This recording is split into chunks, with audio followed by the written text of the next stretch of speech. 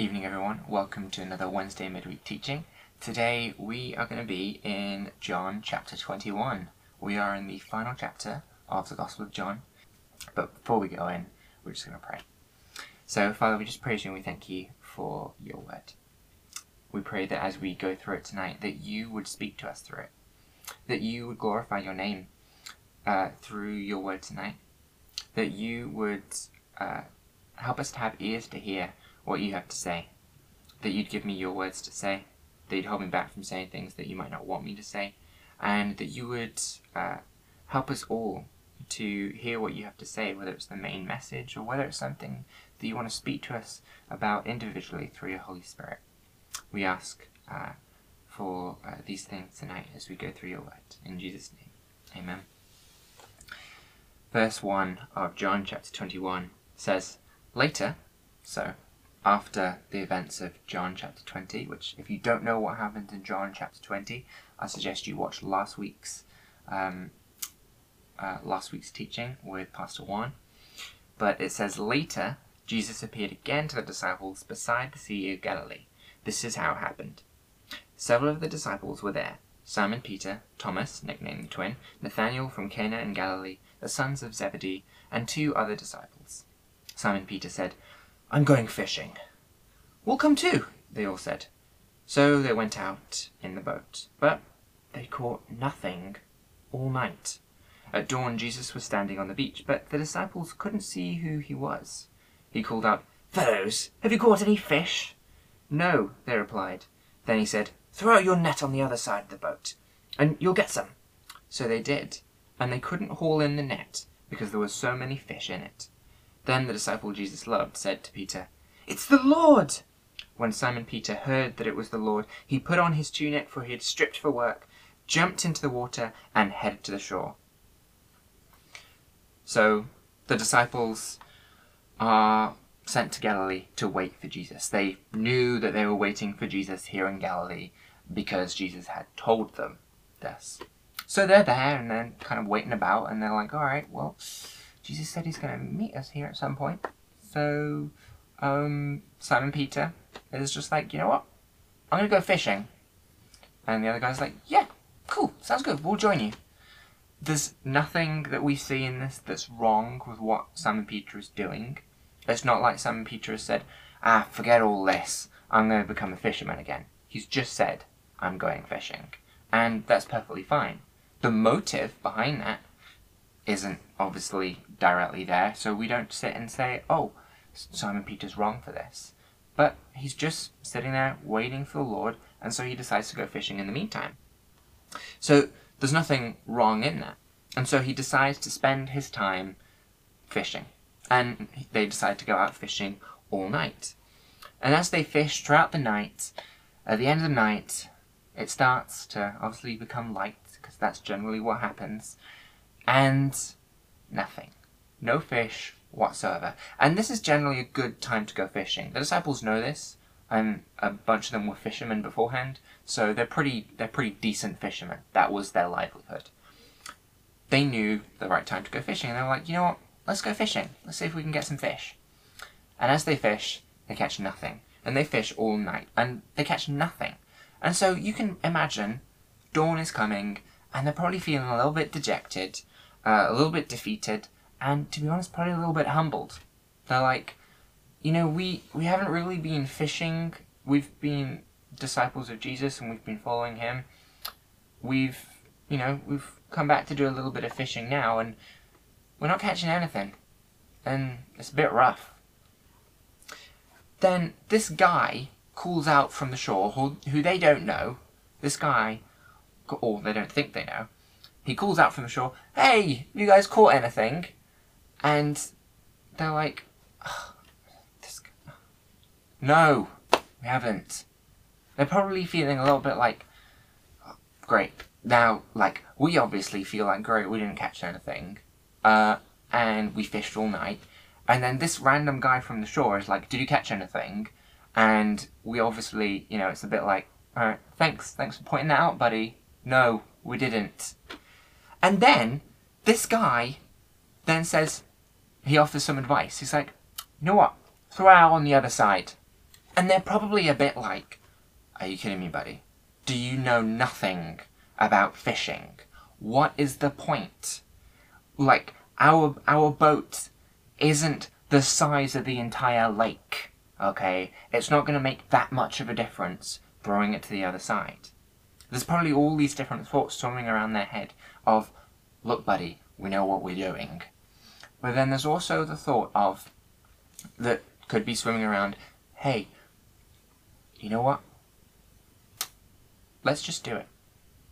And then, there are a bunch of disciples there that could have been the thought of, you remember that time when we couldn't catch anything, and Jesus said to us, throw out on the other side, and we caught a whole ton of fish, and the boat started sinking. There were so many fish. Oh, I remember that. Yeah. Oh, that was a day. That was one.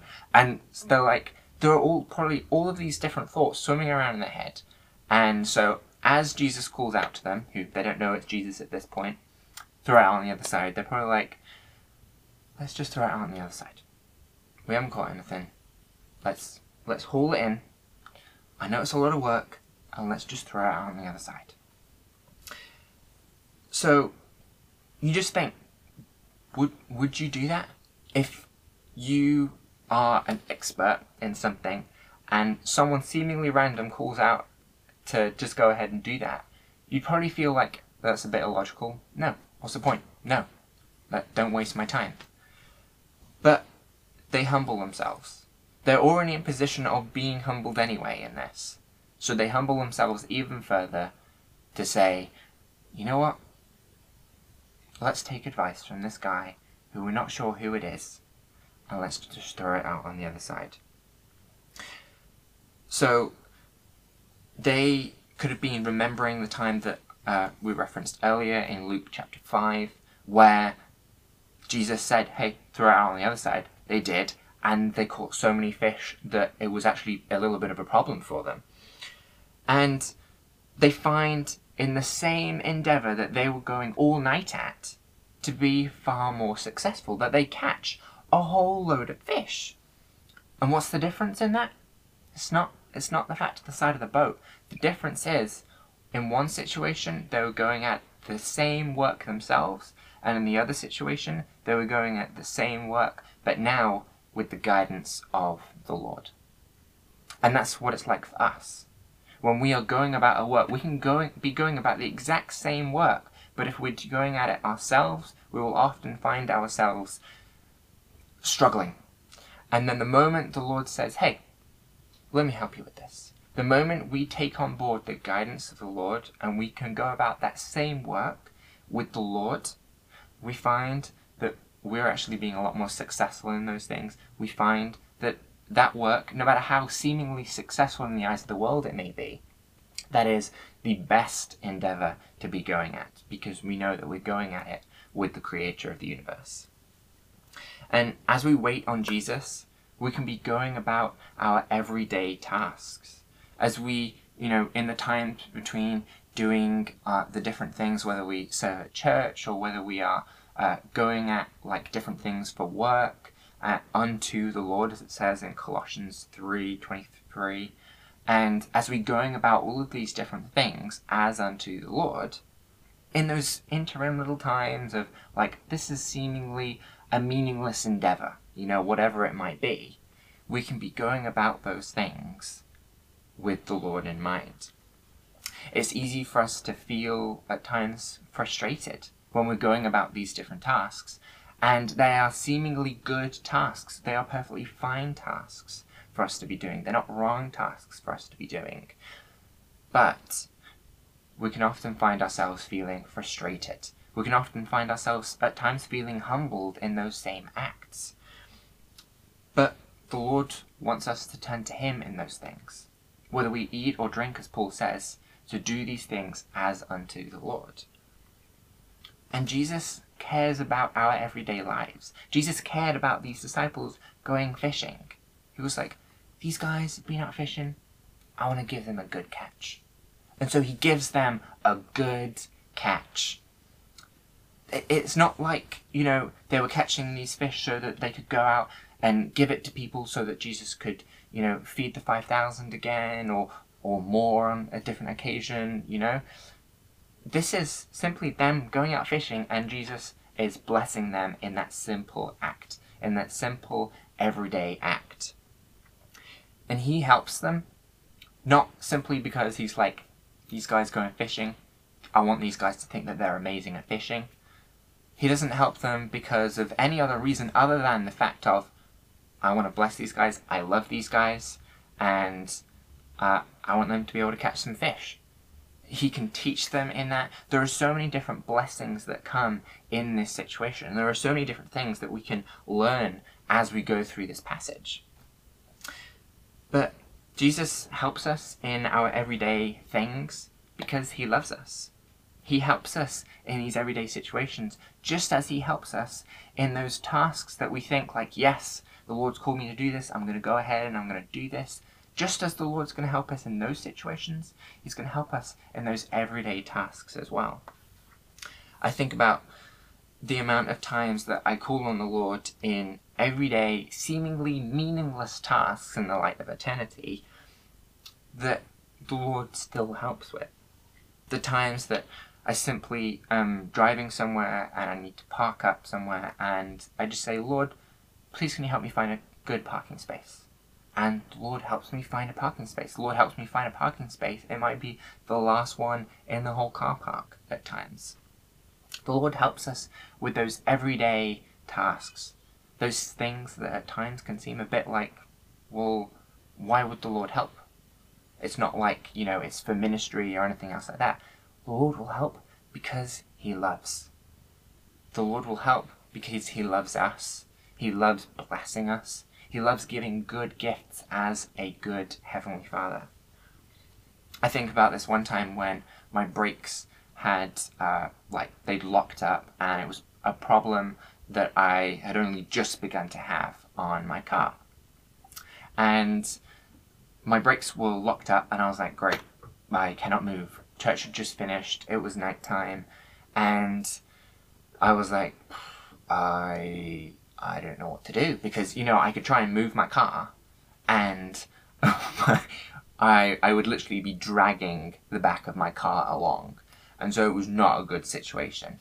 And I prayed about it, and I prayed about it with Dave and Claire and the girls as well, because they were there at the time, and we prayed about it, and immediately afterwards, I turned on the car, and the brakes weren't locked up anymore. The Lord allowed for me to get back home perfectly fine, and that was just a moment of the Lord helping in an everyday situation. It wasn't like I was heading to church and I was like, Lord, I'm trying to do a good endeavour, I need to be able to get to church, and the Lord's like, yeah, I'm going to help you do that, because he will. But, I didn't need the brakes to be unlocked, per se. I could have taken a ride with someone else. There were other alternatives available. But the Lord was like, yeah, I want to help you out in this situation, in this everyday task. In this everyday task that isn't necessarily an act of ministering. These are the things that we don't necessarily expect the Lord to work in. But he does, because he cares for us. He does because he loves us. And likewise, when we find ourselves feeling beaten down, when we're trying to simply be obedient and follow after the Lord, we need only to call upon the Lord, who can renew our joy, he can help us in our situation, and he can help us with our situation. Because sometimes the Lord will deal with us in the midst of a situation, other times he will deal with the situation that we're in the midst of, and a lot of the time he'll do both at the same time. But we need to be calling out to him and to listen for his still small voice. Which reminds me of 1 Kings chapter 19, verses 9 to 14. Elijah is feeling a little bit beaten down, and it says in verse 9, "But the Lord said to him, 'What are you doing here, Elijah?' Elijah replied, 'I have zealously served the Lord God Almighty. But the people of Israel have broken their covenant with you, torn down your altars, and killed every one of your prophets. I'm the only one left, and now they're trying to kill me too.' 'Go out and stand before me on the mountain,' the Lord told him.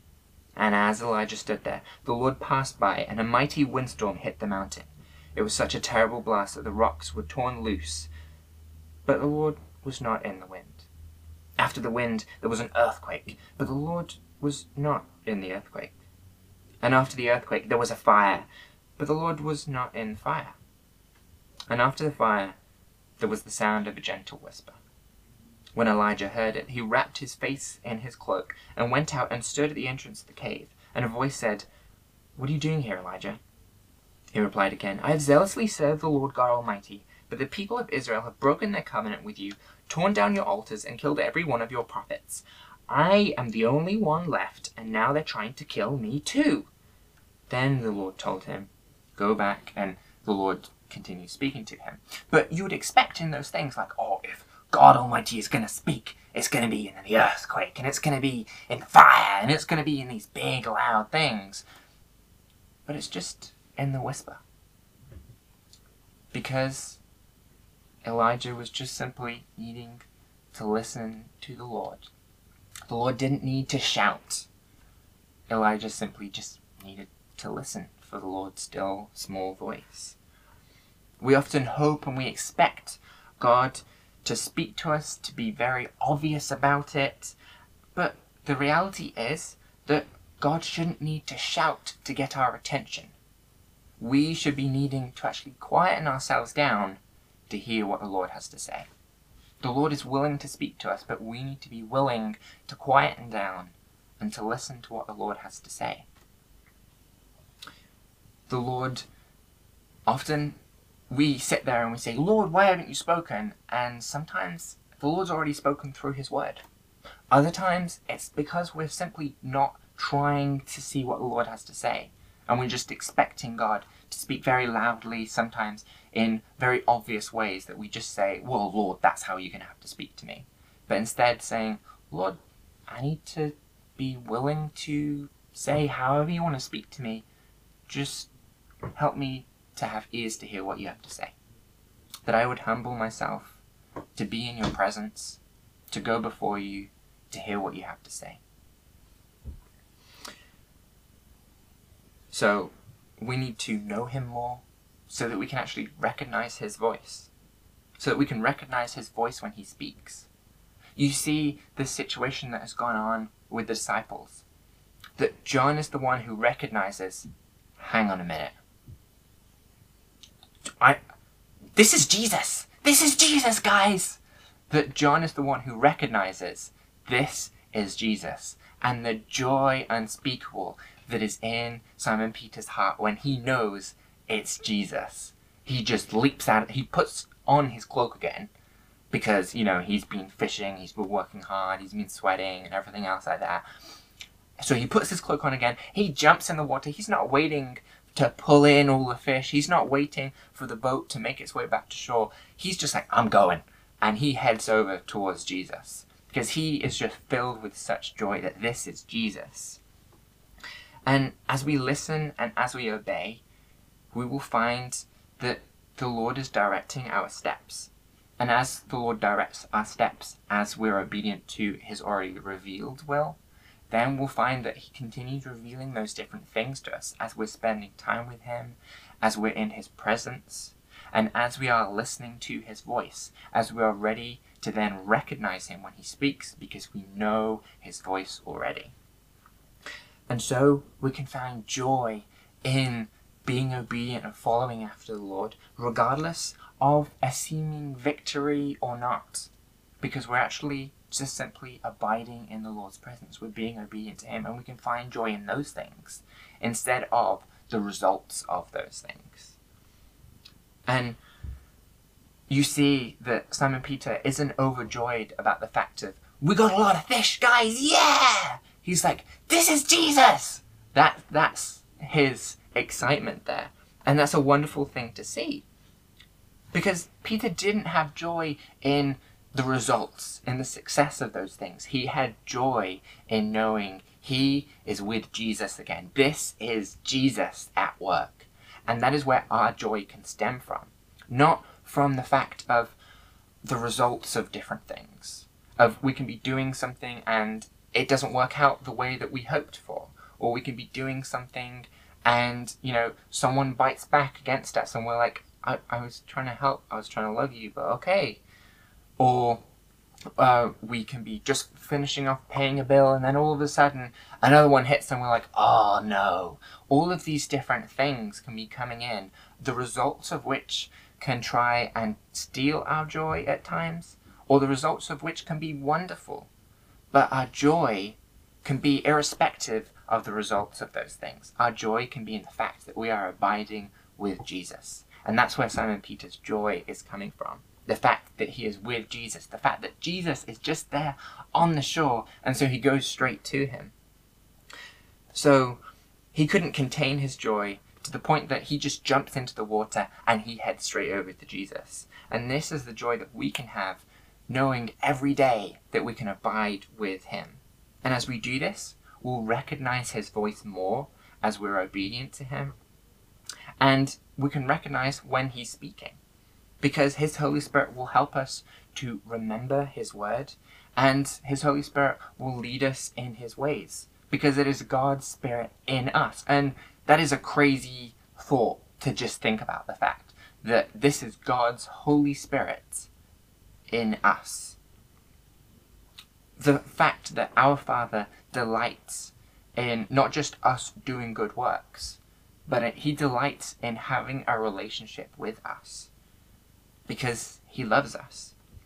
So then let us take time to spend with God, reading his word, meditating on it. That means just thinking about it, chewing it throughout the day. It means praying about it, that if we've read it, that we don't just go, okay, cool, I've read the word for today, and move on, but saying, I want to try and remember what God's word has said.